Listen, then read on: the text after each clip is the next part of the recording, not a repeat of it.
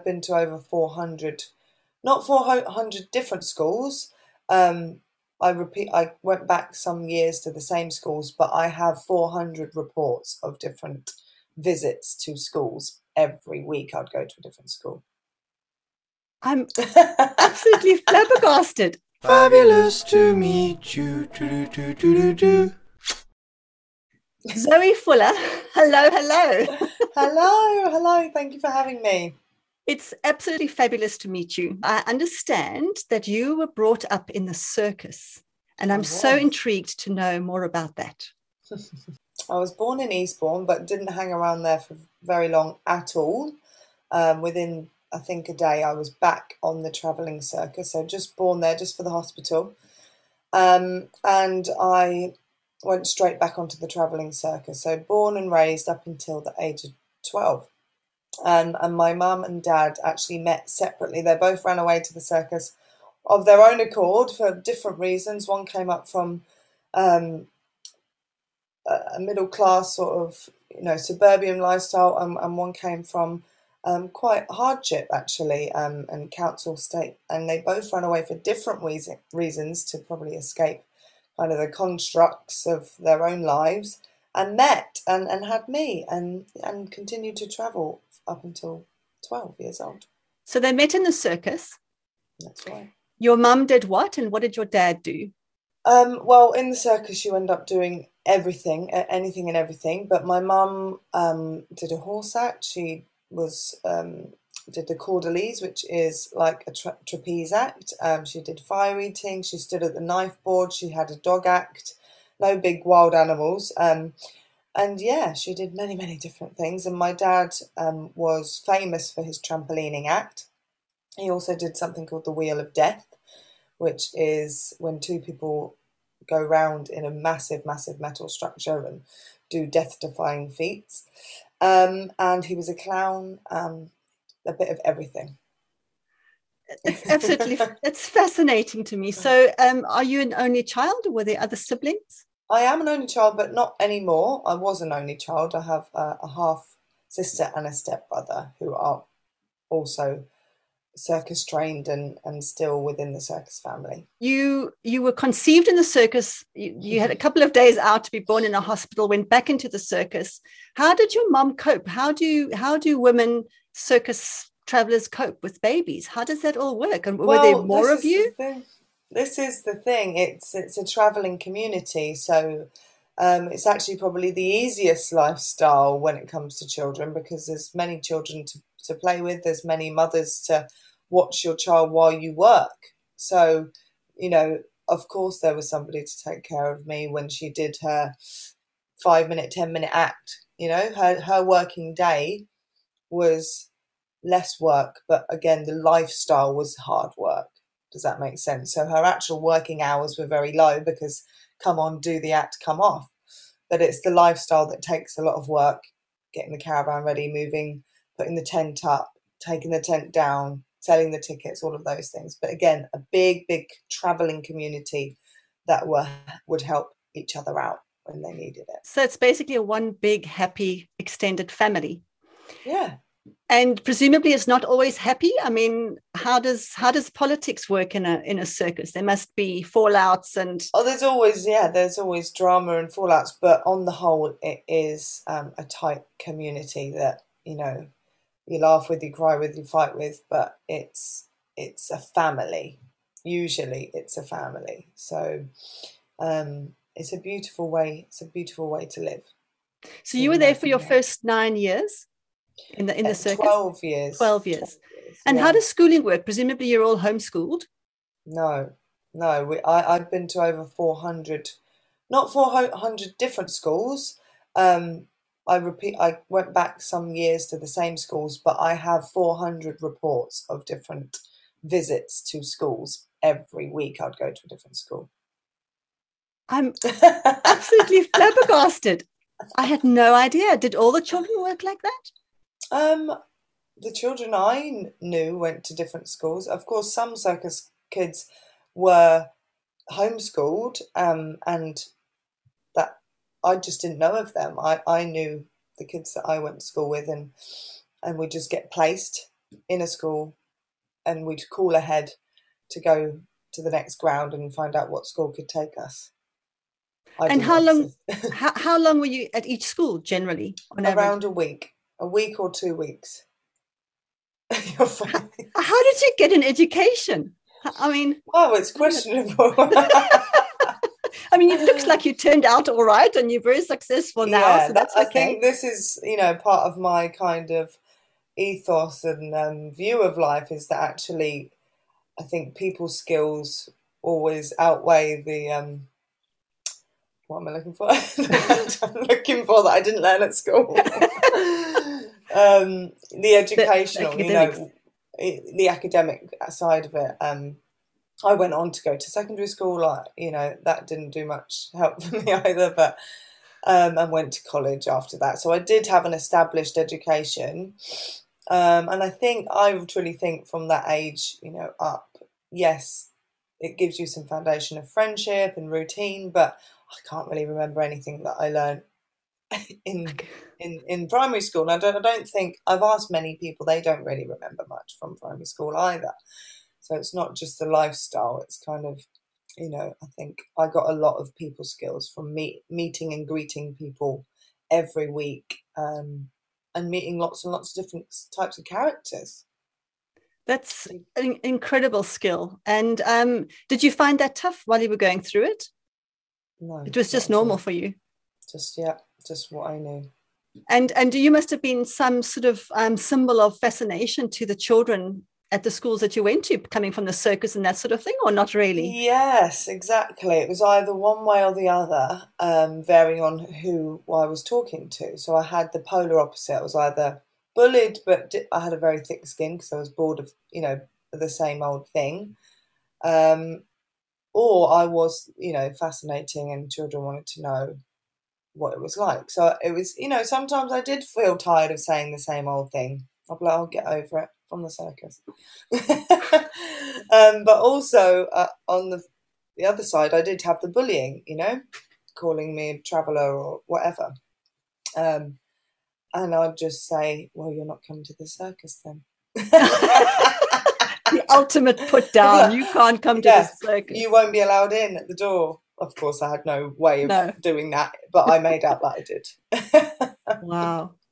That's incredible. And so your parents, what happened to them? When did they eventually did they retire? Did they leave? No, How they did that never all work? retired. Unfortunately, I lost my father. It wasn't a death-defying act, but I did lose my father 8 years ago. But my mum actually wanted me to have an established life, Right. and leave the show and not grow up completely in the industry, to grow up and be. And I often did think, would I have ended up a complete weirdo just because I'd never stopped traveling and I'd never be able to integrate into normal life? Again, questionable now of integrating, but yeah, she wanted me to settle down and to experience some long friendships and Yes. etc. I didn't want that at the time, and I did find it very hard to integrate. And I was the weirdo for a long time at school, the overly confident, wacky girl that just said whatever. Um, but yeah, my mum actually went on to live her second dream life and get her horse and return to her animal roots. And she'd had her days in the sequins, as she says. And my dad went on to marry into a very famous circus family and gave me my half sister and my stepbrother. But So he yeah, carried on in the circus for the longest time. he carried on. Yeah, he carried on, and they actually have a circus school and have sometimes have the circus go out still. Wow. Do you miss that life? Um, I mean, I do pine over it. I do pine over it, but I still perform to this day. So I still get my sequin moments to the day. So yeah, I So don't that miss. go ahead. Yeah, I don't miss the constant traveling. Do like to travel still. Still can't stay in one place. But yeah, I don't think I miss the actual lifestyle of traveling from place to place every single week. I think I'm too old for that now, but I definitely miss the performing whenever I'm not performing. Right. Yes, I'm sure that's definitely in your blood. Mm. And just a crazy question, but how old would the oldest kind of person be in a circus? Is there a... Oh, there's really no limit, really. You know, you see some amazing artists that stay fit for so long, and you're just like flabbergasted at their age, really, because their body stays so fit, and you know they just don't look it. And there really is no age at all. There's no age limit. And so they literally, from daily practice, they stay young and supple and Yeah, flexible. well, depending on what act you're doing, but yeah, I've seen it, and it's wonderful to see. And even when I was younger, I knew that I was looking at somebody that was older. I couldn't believe her age. This beautiful mother of one of my friends, Irina, and she used to do hair hanging as Batwoman. Hair hanging as Batwoman. Now that's Yeah. a career, hey? That's a career choice, isn't it? That was on one specific show, but I knew how old she was. Even at my age, I had this realization, like, wow, she looked so young, and she's older. And yeah, it really does keep you fit if you're doing 2 shows a day every day your whole life. Do you have any time off when you're in the circus? Well, there's seasons, and depending on what country you're in, it can be very, very cold in the winter, and no point going out because no one's going to leave their house to come and watch your show, or too windy to even put a tent up. But, you know, some people go back to their country and do continue. Right. So depending on the person, people may not stop at all, or just keep going. So what do you do in the off season? Let's say in the winter or whatever. What would people typically do if there was no performances? Well, we used to have an established place that we'd go for the winter quarters, they were called. And that is where we'd get a little bit of normality, and I might go to one school for 6, 7, 8 weeks or whatever, and see all my old friends there, and just run around and have a great life, really, just in this safe, big farm, really, it was. So it felt very free. So you're all living in caravans still, in tents and things, but it was all together on a farm or something? Just in caravans, yeah. Just in caravans, all waiting for the next season, and maybe fixing lorries, painting, you know, things, freshening things up, ready for the next season, making costumes. Yeah. And how did that work financially? So presumably you need to earn as much as you can when you're performing, and then that needs to see you through the other times of the year? I always... Yeah, depending, again, if you've got gigs in between or Christmas gigs or something. But I always remember, and I've spoken to my mum about it, saying it's actually a very simple and well-paying lifestyle, because, you know, often your electric was paid for, your gas, you'd have to pay for your fuel, but really a very simple kind of lifestyle. I mean, today I think it's a bit different, but... the winter quarters was paid for, so there's no rent there. So yeah, I think what they got paid went a lot further than if you put a house in the suburbs. In an established house. Yeah, exactly. And then is it then possible that, like you hear in the stories in the movies, that people just go off to the circus? Can anybody go, or do you have to have some sort of routine? Can you learn something new? Is there always something for you to learn? Of course, yeah. I mean, now it's so much more popular with all the different films that have come out. You know, people think, I want to do that as a career, whereas before it was just unthinkable to do that. How would you ever join the circus? Whereas now, you know, you can do circus shows and performances for all sorts of wild and beautiful things, whether it's corporate events, birthdays, whatever, weddings, whereas before it was very much in the circus is where you saw circus. So anyone can train in anything, and audition and possibly get a job. The doors are much more open than they used to be, definitely. And how would you apply? Let's say I wanted to join the circus tomorrow. Would I just Well, you might get your foot in the door by becoming a ticket, like working in the ticket right, office or starting like that, and then possibly wiggling your way in and learning something, right. possibly. A lot of people, like my dad, actually got in like that as being a ring boy and helping with putting the props on and off the stage. But he had some skills that were in his back pocket, like trampolining, that he'd learned at school that he excelled at, and he took a while to even be able to even be considered, you know, to be able to come in the circus at that time. And so did you, what performances did you do? What was your gig? Well, that's led me on to one of my fabulous things. So, Oh, good idea. I, Nice segue. I did do it. Basically, we always come on for the finale every show. Right. So Everyone in the circus. everyone, every child would come in, put their costume on, come on for the finale.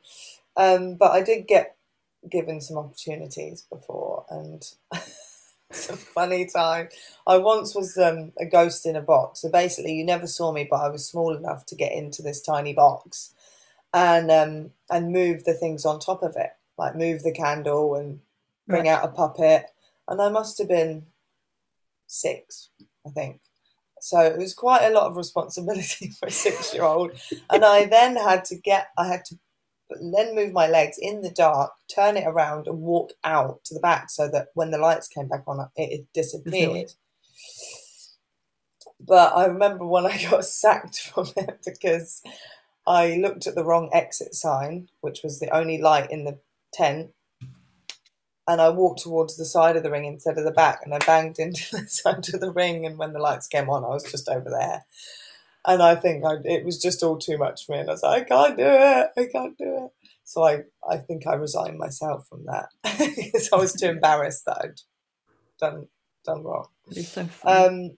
But when I got a little bit older, I was always training as a contortionist and training to be super duper bendy, and that was kind of my forte. But I then went on to the Circus of Horrors, it's still going now. It's been going since 1998.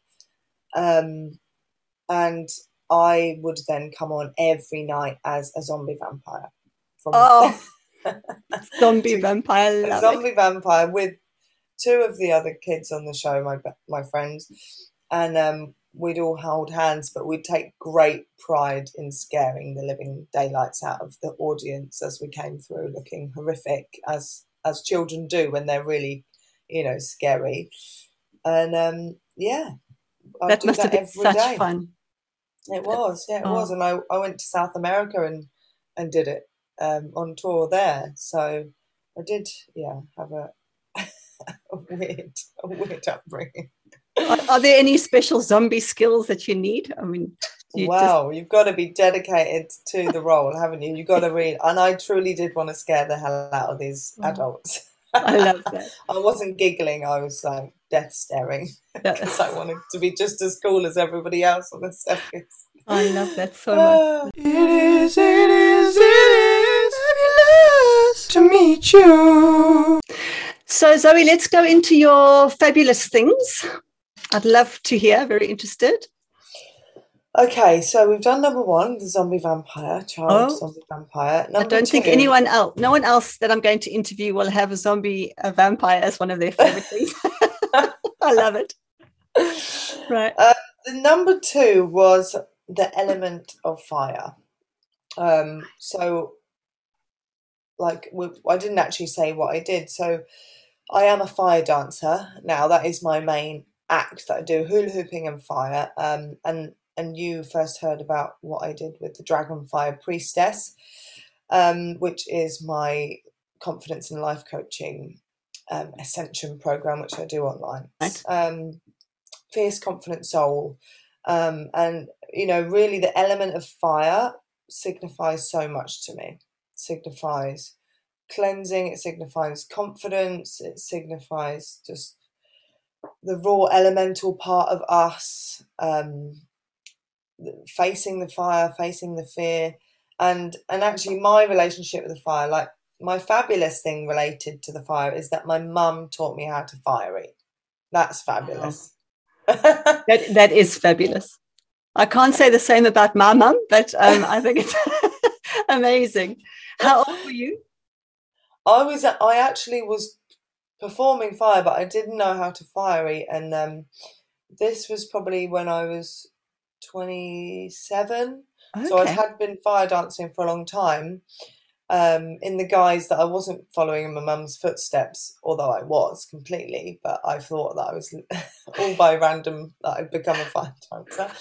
And then I had this really big gig in Cyprus for the Cyprus Rocks Festival, and I managed to wangle her on the VIP and say that I needed an assistant. I didn't say it was my mum. I said that I needed a fire assistant.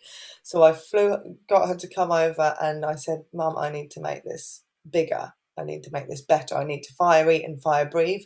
So I think we spent most of the time getting the outfits ready. And I think we had about 3 hours to practice the fire eating and the breathing.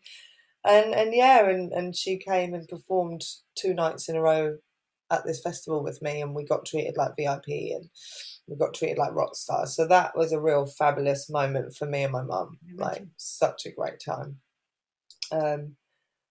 But yeah, the element of fire, like, I've given that as a gift to so many people, whether it's through like confidence and the fire in your belly, or actually passing on my fire dancing skills, because when people learn that they can actually handle fire, something in them changes. They go from not being able to handle their own fire to then handling real fire, and then somehow it transmutes into they can handle anything. They can handle their own anger, their own fire.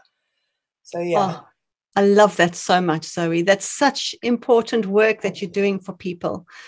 I mean, there are so many of us that really need that, don't we? That being able to express the fire in our belly, lighting the fire in our belly, just I call it breaking the rules and being bolder and braver, and we need that. We're always taught to calm everything down and be quiet and polite and ladylike. Exactly, especially for women, when you need to shout, you need to shout. You might save someone's life by shouting, or you might need to really get your point across when it's not being heard, or whatever. You have something important to say, and if people are truly scared of raising their voice or being bolder, not even raising the volume, just being bolder and more specific with what they're saying to meet their needs, then they will not see what they want show up in their life, or they will not command what they truly need and want, because they're too afraid of being judged for being unladylike, too loud, angry, whatever it is, So harnessing the fire is very, very important. I love that. More fabulous things, please. Fabulous things. Okay, so this is where I show you my unpainted nails. But my next fabulous thing was the moment, actually, that I bought this piece of jewellery. So what this signified when I decided to spend £50, which is not a lot for this, but was a lot for me at the time, because that's a great luxury to spend that much money on something that I wouldn't spend that on. So for the benefit of the listeners who can't see the video, Zoe is holding up a beautiful sort of brown and turquoise necklace, which is an enormous pendant on sort of a beaded chain thing. And what is that turquoise? Is it a stone? Turquoise. Yes, a stone. It's a real turquoise stone. And is it bound in leather? It's bound in what's it called when the beading, when they do that intricate beading, all these beads are being held. It would have taken over 100 hours to make. It's gorgeous.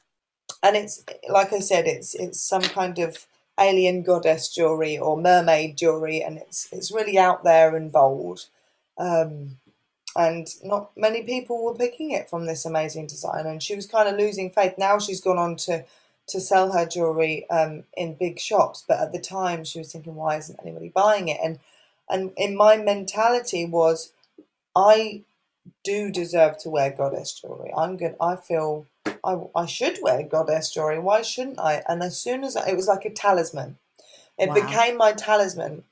And I went on to wear it whenever I needed a real boost, like going for a job or starting something new or doing a lesson. I would wear that as a talisman. As soon as I put it on, I thought, yeah, I'm stepping into my power. I love that so much. And that's what I try to do with my clients as well, is to get them to understand that what you put on your body can really support who you want to be. It gives you so much power. And so few of us actually use the power of what we put in our bodies to support us in the world. Exactly. And that's exactly what that piece of jewelry did for you. When you wear a piece of bold goddess jewelry, you become a bold goddess. You cannot help but become that.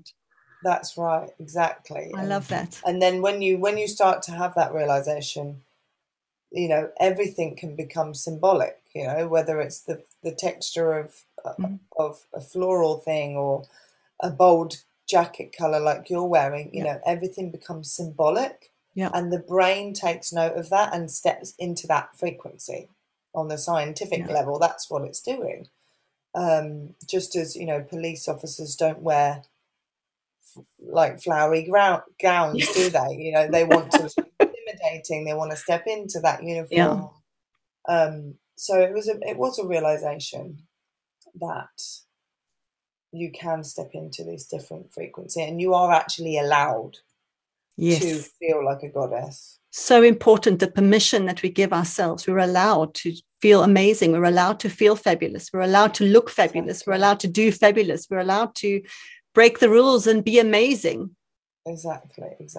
And you know, a lot of people say, oh, well, I don't feel like I could carry it off. And that is just not the reason why you should be wearing it. You should be wearing it because you don't feel like you can carry it off, because it's going to give you some pleasure in wearing it, not because you fit that stereotype to be able to wear it. Love it, Zoe. Amazing. Okay, so the next one was the hula hoop.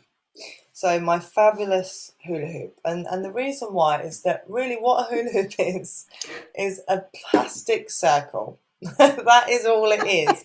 It's a plastic ring, but the things that you can do with it and the things that it does to you, just like fire, I've passed on the hula hoop magic and confidence to many people. It spreads. It's crazy. It just keeps spreading, and you know, you end up, if there's any hula hoopers listening, they'll realize that it's like this gift that they just keep giving, because again, it gives you confidence. Something about moving in a circle, almost, I believe it activates your kundalini. It's, you know, moving your spine and moving your in hips circles. as well. As a woman, isn't it? It's so important that hip movement is so feminine and strong and empowering. Exactly. And you become attuned, just like any skill, you know, your power moves through this inanimate object, and then it becomes an extension of you. And then you become in this flow state. Whatever you do, whether it's paintbrush to canvas, whether it's knitting, whether it's music, this very simple plastic ring becomes an extension of the energy flow in you.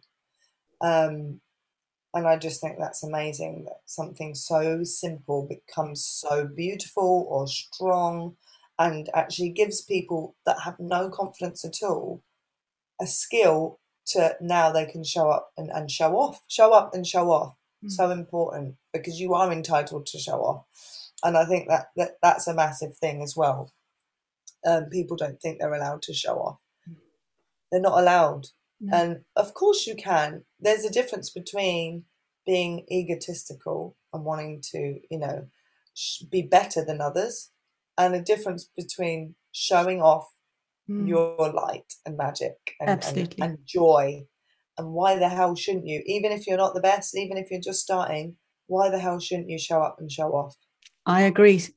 Letting your light shine. And the more that you let your own light shine, the more that you give yourself permission to let your own light shine, the more it allows other people to give themselves permission to let their light shine. And it's just this amazing, magical energy that just lights up the whole world.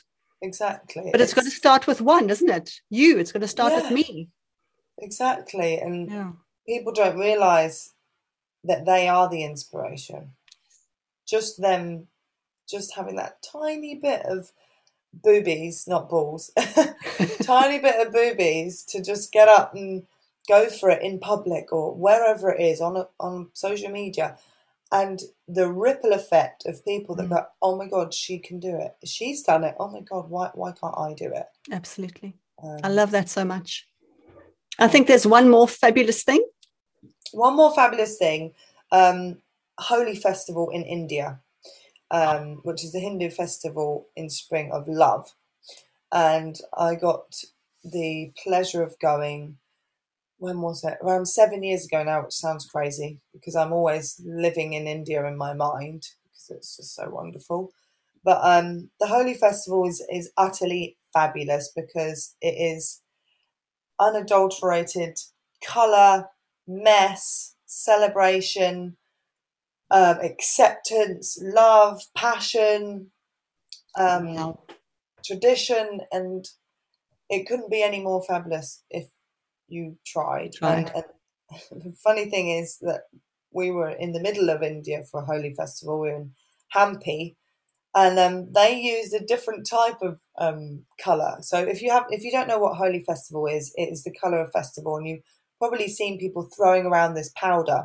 Yes. Whether it would be in England, because we do it sometimes here as well, or actually in India, they throw the powder, the water goes everywhere, and everybody is covered in colour. And it is just non-stop smiles and laughter and dancing and amazing. But I think that they could only get hold of fabric dye. So I had pink hair for about 3 months, and it was funny because I do dye my hair pink, but yeah, my hair was fully dyed. My skin was dyed for at least 2 weeks as well. So we were covered in I think clothes dye. I love that. And when we went to visit our friends in the north, they went to Holi, that they weren't dyed from head to toe, like they didn't look like a paint palette.